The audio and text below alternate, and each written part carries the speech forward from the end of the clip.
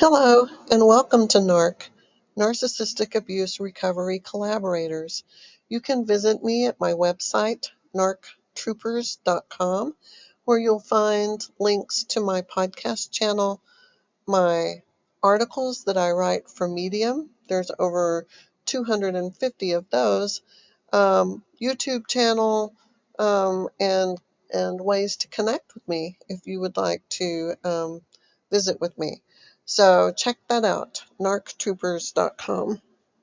Today's topic is enmeshment and the narcissist. The narcissist uses enmeshment to engulf their prey. Can you feel the icy embrace as the levels of gloom start to rise, swallowing you up bit by bit? Are you aware of the advancing chasm as it swallows up your family, wrenching them away from you, consigning them to oblivion? The engulfing darkness causes them to vanish, and even their desperate cries and shouts become muffled and then extinguished. This was written by H.G. Tudor. Maybe some of you follow H.G. Tudor. Um, but I thought that framed what we're going to talk about today. New research suggests that in NPD, narcissistic personality disordered relationships, the NPD disordered person entrains their partner, whose brain will synchronize with it. This pattern becomes more established the longer the couple interacts. Imagine a hive mind, which has existed in nature since the dawn of life on Earth. Bees, ants, termites, and even some migratory birds display characteristics of this hive mind, where the entire group behaves as if they are controlled by a single mind. In a relationship with a narcissist, all minds align with theirs so that they become one single-minded organism controlled by the narcissist. There are moments, bits and pieces of life, that remain fresh and vivid after many years. I call these moments frozen moments or snapshot memories. When a narcissist targets their prey, they intuitively abscond with them, taking them away from their friends and family, isolating them, locking them in a prison of passion and pain. I don't think any of this is calculated or planned in advance. Maybe with a psychopath, that's more the case. But with the narcissist, I just think it's simply that they are predators. And their actions are simply what predators do instinctively, intuitively. It's just ingrained in there and it comes natural as breathing. Does a shark contemplate their next move when they smell fresh blood, bloody chum in the water? No. Does the lion premeditate how they will execute their next kill? No. Does a snake slither around plotting the details of the next venomous bite? No, I don't think so. It's just what they do. It's as natural as breathing. It is survival. It's nothing personal. A predator has to eat, right? And who can blame them? You probably stumbled into their habitat anyway, silly goose. You should have stayed in your lane, safely on the path away from the dark woods. I am sort of kidding, but not really. If we do stay on the track and out of those woods, where we have a lot lower risk of having this horrible stuff happen. So, what were you thinking? Well, maybe you were trying to save them. From what? Who are you to know what is best for them? They warned you, didn't they? That they're happy living their wild and savage lives, satisfied with their food supply, content to be king of the jungle. You can't put a suit on a monkey. Trust me, I've tried that one. It looks crazy. Um, and no one in their right mind would probably even try to do that, to put a suit on a monkey. But, you have maybe you have some mommy or daddy issues or something that compels you to get too close to something so dangerous and deadly, thinking foolhardily that you're going to be the one to tame this beast.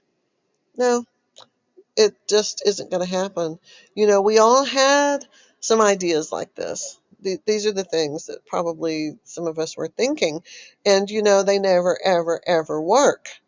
The narcissist may have something called discontinuous memory, but I don't. I remember. I don't have discontinuous memory. Mine, unfortunately, is very, very continuous.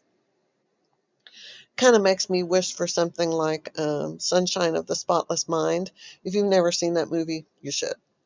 And it is from that memory. It's too good of a memory, actually. Um, that I have learned and am able to have empathy for others. It is necessary, even though it's painful and horrible. We need it because it's a good teacher. Long before my narcissist husband and I went to the next level and consummated our unholy alliance, I was already captivated and helpless to resist the madness that ensued. I know now that I was being fattened for slaughter in a kind of Silence of the Lambs kind of way. And I remember with agonizing clarity the crisis of conscience that happened as parts of me, the healthy parts of me, the strong parts of me and the virtuous parts, they tried to resist and they tried to run home to safety, but I failed. It didn't work. And those pivotal moments in the beginning, as I was groomed and seduced, those weeks and months plucked me out of my life and dragged me into the rabbit hole. It's like a rabbit hole funhouse of a madman. What does that look like? Well, let me share a couple of frozen moments for you. Months before we had ever coupled, uh, he would come over and ask me to take a friendly drive to go see this or that. Knowing that I still had a young teen at home, he would show up at times when I needed to be mom. Dinner time, homework time, bedtime. I remember not wanting to get in the car or leave. Single parents don't have that option. You have to be home with your kid, even if they are a teenager. You don't just abandon them and take off somewhere. Or if you do, it's just for a quick jaunt to pick up something at the grocery store or go get some carry out or something. But you're not just going to take off and go on some weird adventure. That's just not what you do.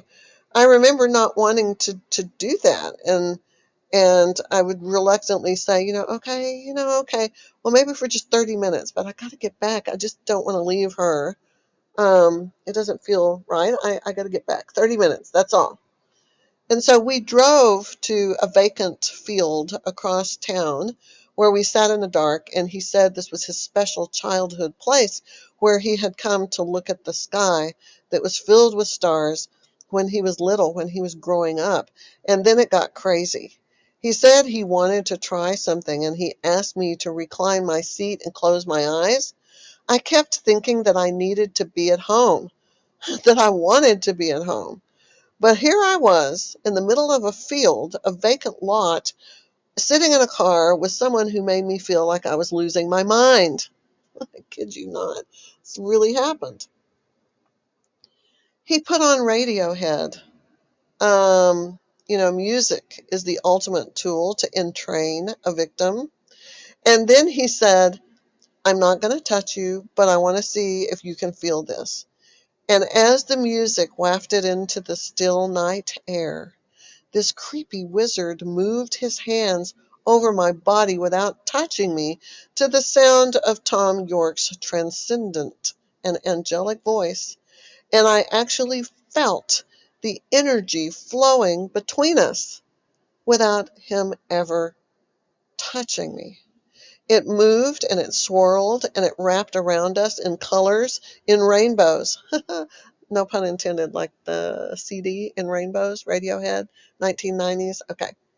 Early 2000s, maybe. Um, so all of this was going on.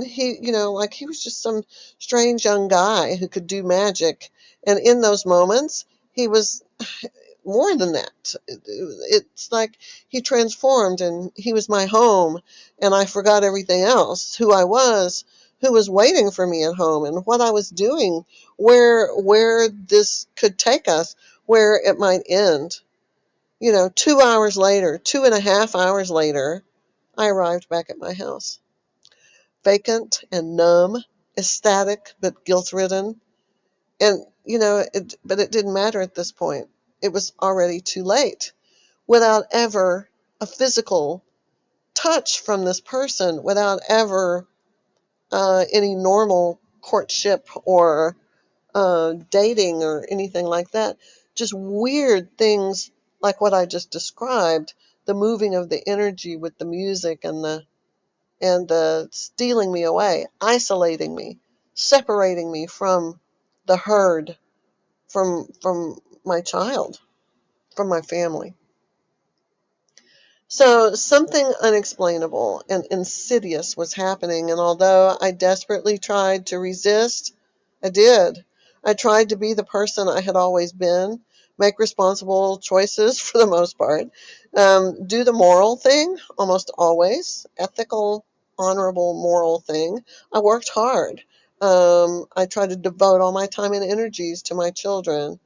And this was the last one, and I had to do right by her. I kept negotiating and bargaining and losing my footing on a crumbling precipice with each and every step that I took towards him, and I could not stop, even if it was the death of me. I felt like something was pulling me back to my home and my family while I was sliding down this slippery slope, this mountainside, and picking up momentum as I went faster and faster over the cliff. I would feel a crushing pain in my chest, like my heart was breaking and my soul was being torn from my body. Yet I went with him, willingly, reluctantly, thoughtlessly. Clearly, he had no respect for the life he was stealing from me, or the people who loved me and trusted me, who were witnessing this debacle in shock and horror. While the better parts of me were screaming as loud as they could and trying to make me stop and wake up, I couldn't get my breath as I felt my whole body surrender, and everything that ever mattered to me the most sacred parts of myself, the most sacred parts of my life, and the people who were sacred to me, were extinguished and replaced with something dark and dirty. I felt bound to this interloper, tethered to him in ways that I couldn't explain. Nothing made sense. Everything was upside down, and I was underwater. So another frozen moment memory happened a few months later. Still, we had not ever made any physical contact. Nothing. It was, and this could best be described as a mind snatch. That's what I think. Because it's just insane. It doesn't make sense. What could be more powerful than something like that, right?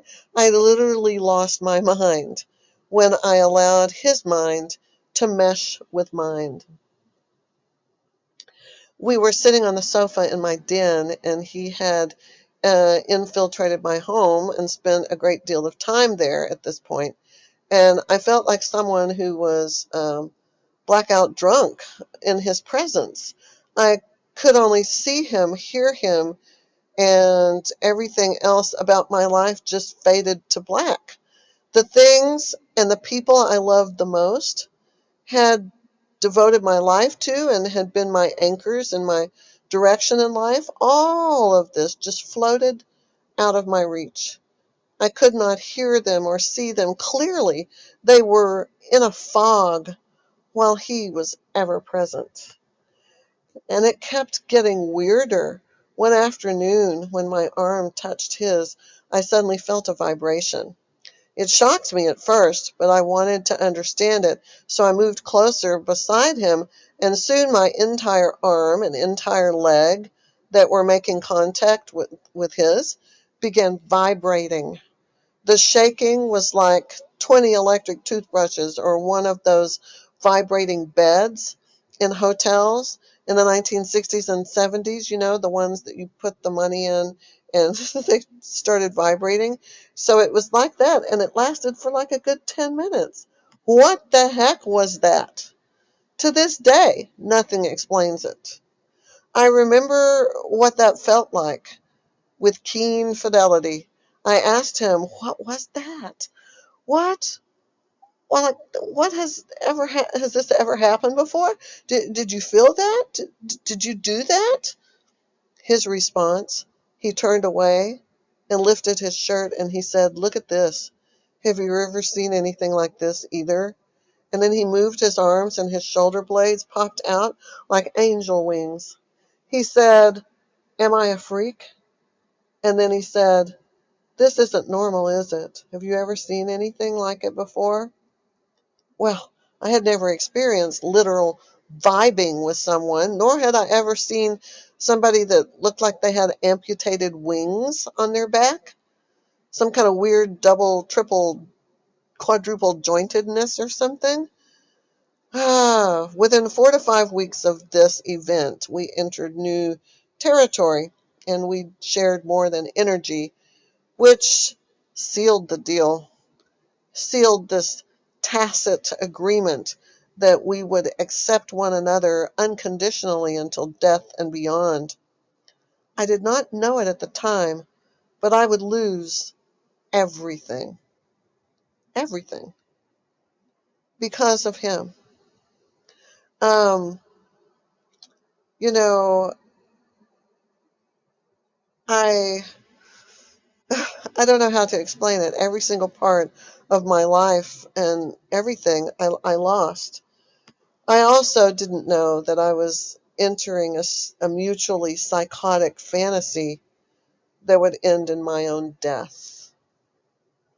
Breaking the spell is hard, and since you have given up your independent sense of self, you feel like it would be very hard to look at things critically. And you probably you were a child who grew up with either narcissistic parents or something, the so that the process of breaking the spell is virtually impossible. And that comes from Linda Heath Hatch, PhD, March 2013. She said that. Through the next 15 years of marriage, the entrainment, the enmeshment, and they are similar but not the same. Enmeshment is a healthy kind of synchronicity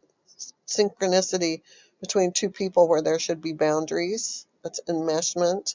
And entrainment is a type of conditioning, like joining a cult.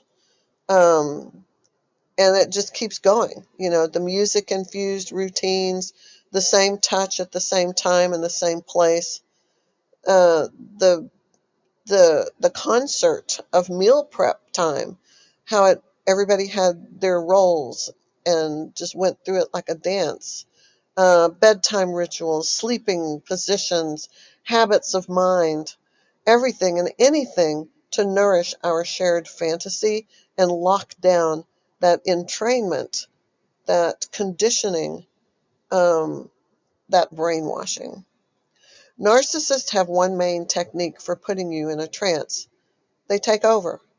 They draw you into listening to them as they talk about themselves or about some other thing as it relates to them, and their word salad is unsettling and hypnotic. And then they use energy and other dark predatory moves to catch you and swallow you whole, internalizing you and dissolving you like acid. You disappear completely, helpless, in shock and stupor, paralyzed. Entrainment is conditioning.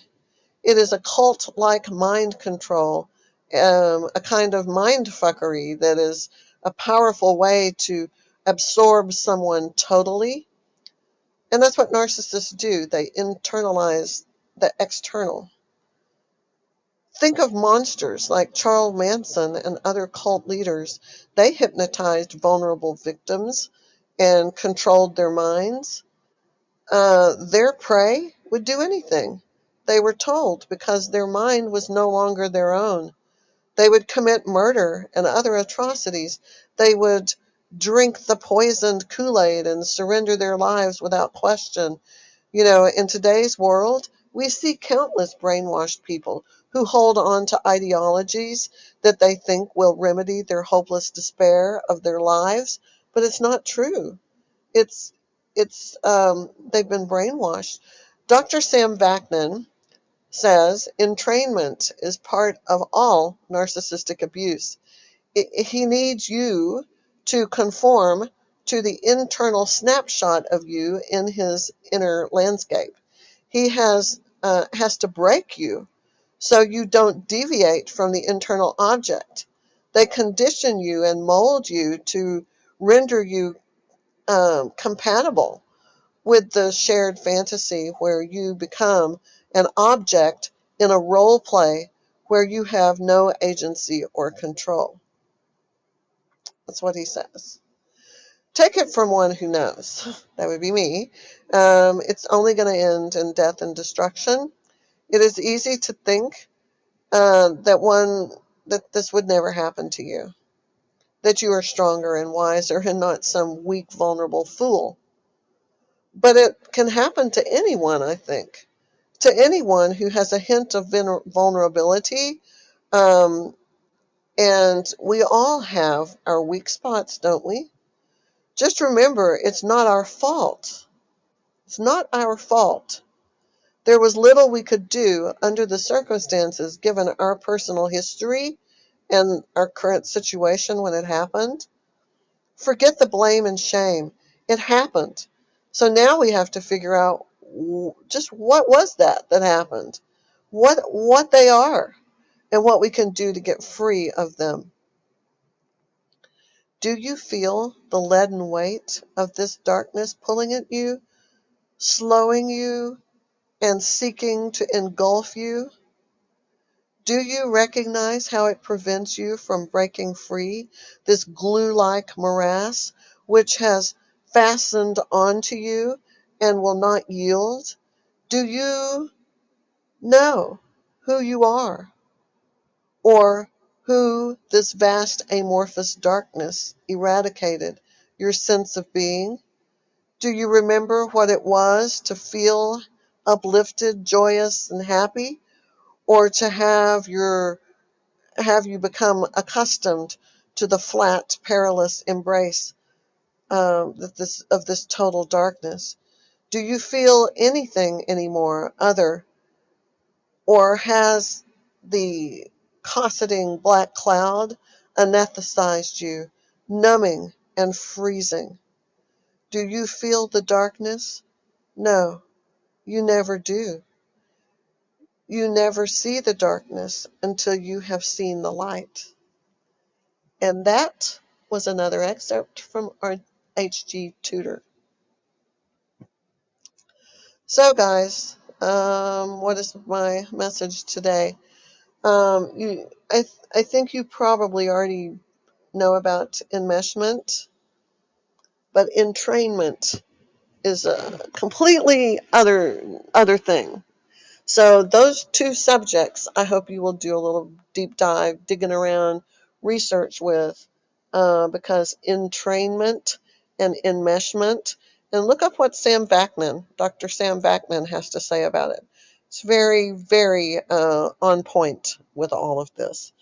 Okay, guys, let's continue on our journey. Keep recovering, keep getting stronger, keep growing yourself, and and let's not be part of that dark world anymore. Let's steer very far and clear from it and try to do our best to restore what's left of any relationship that might still be the kinds of ones that are genuine, real, and authentic. Okay, much love. Bye.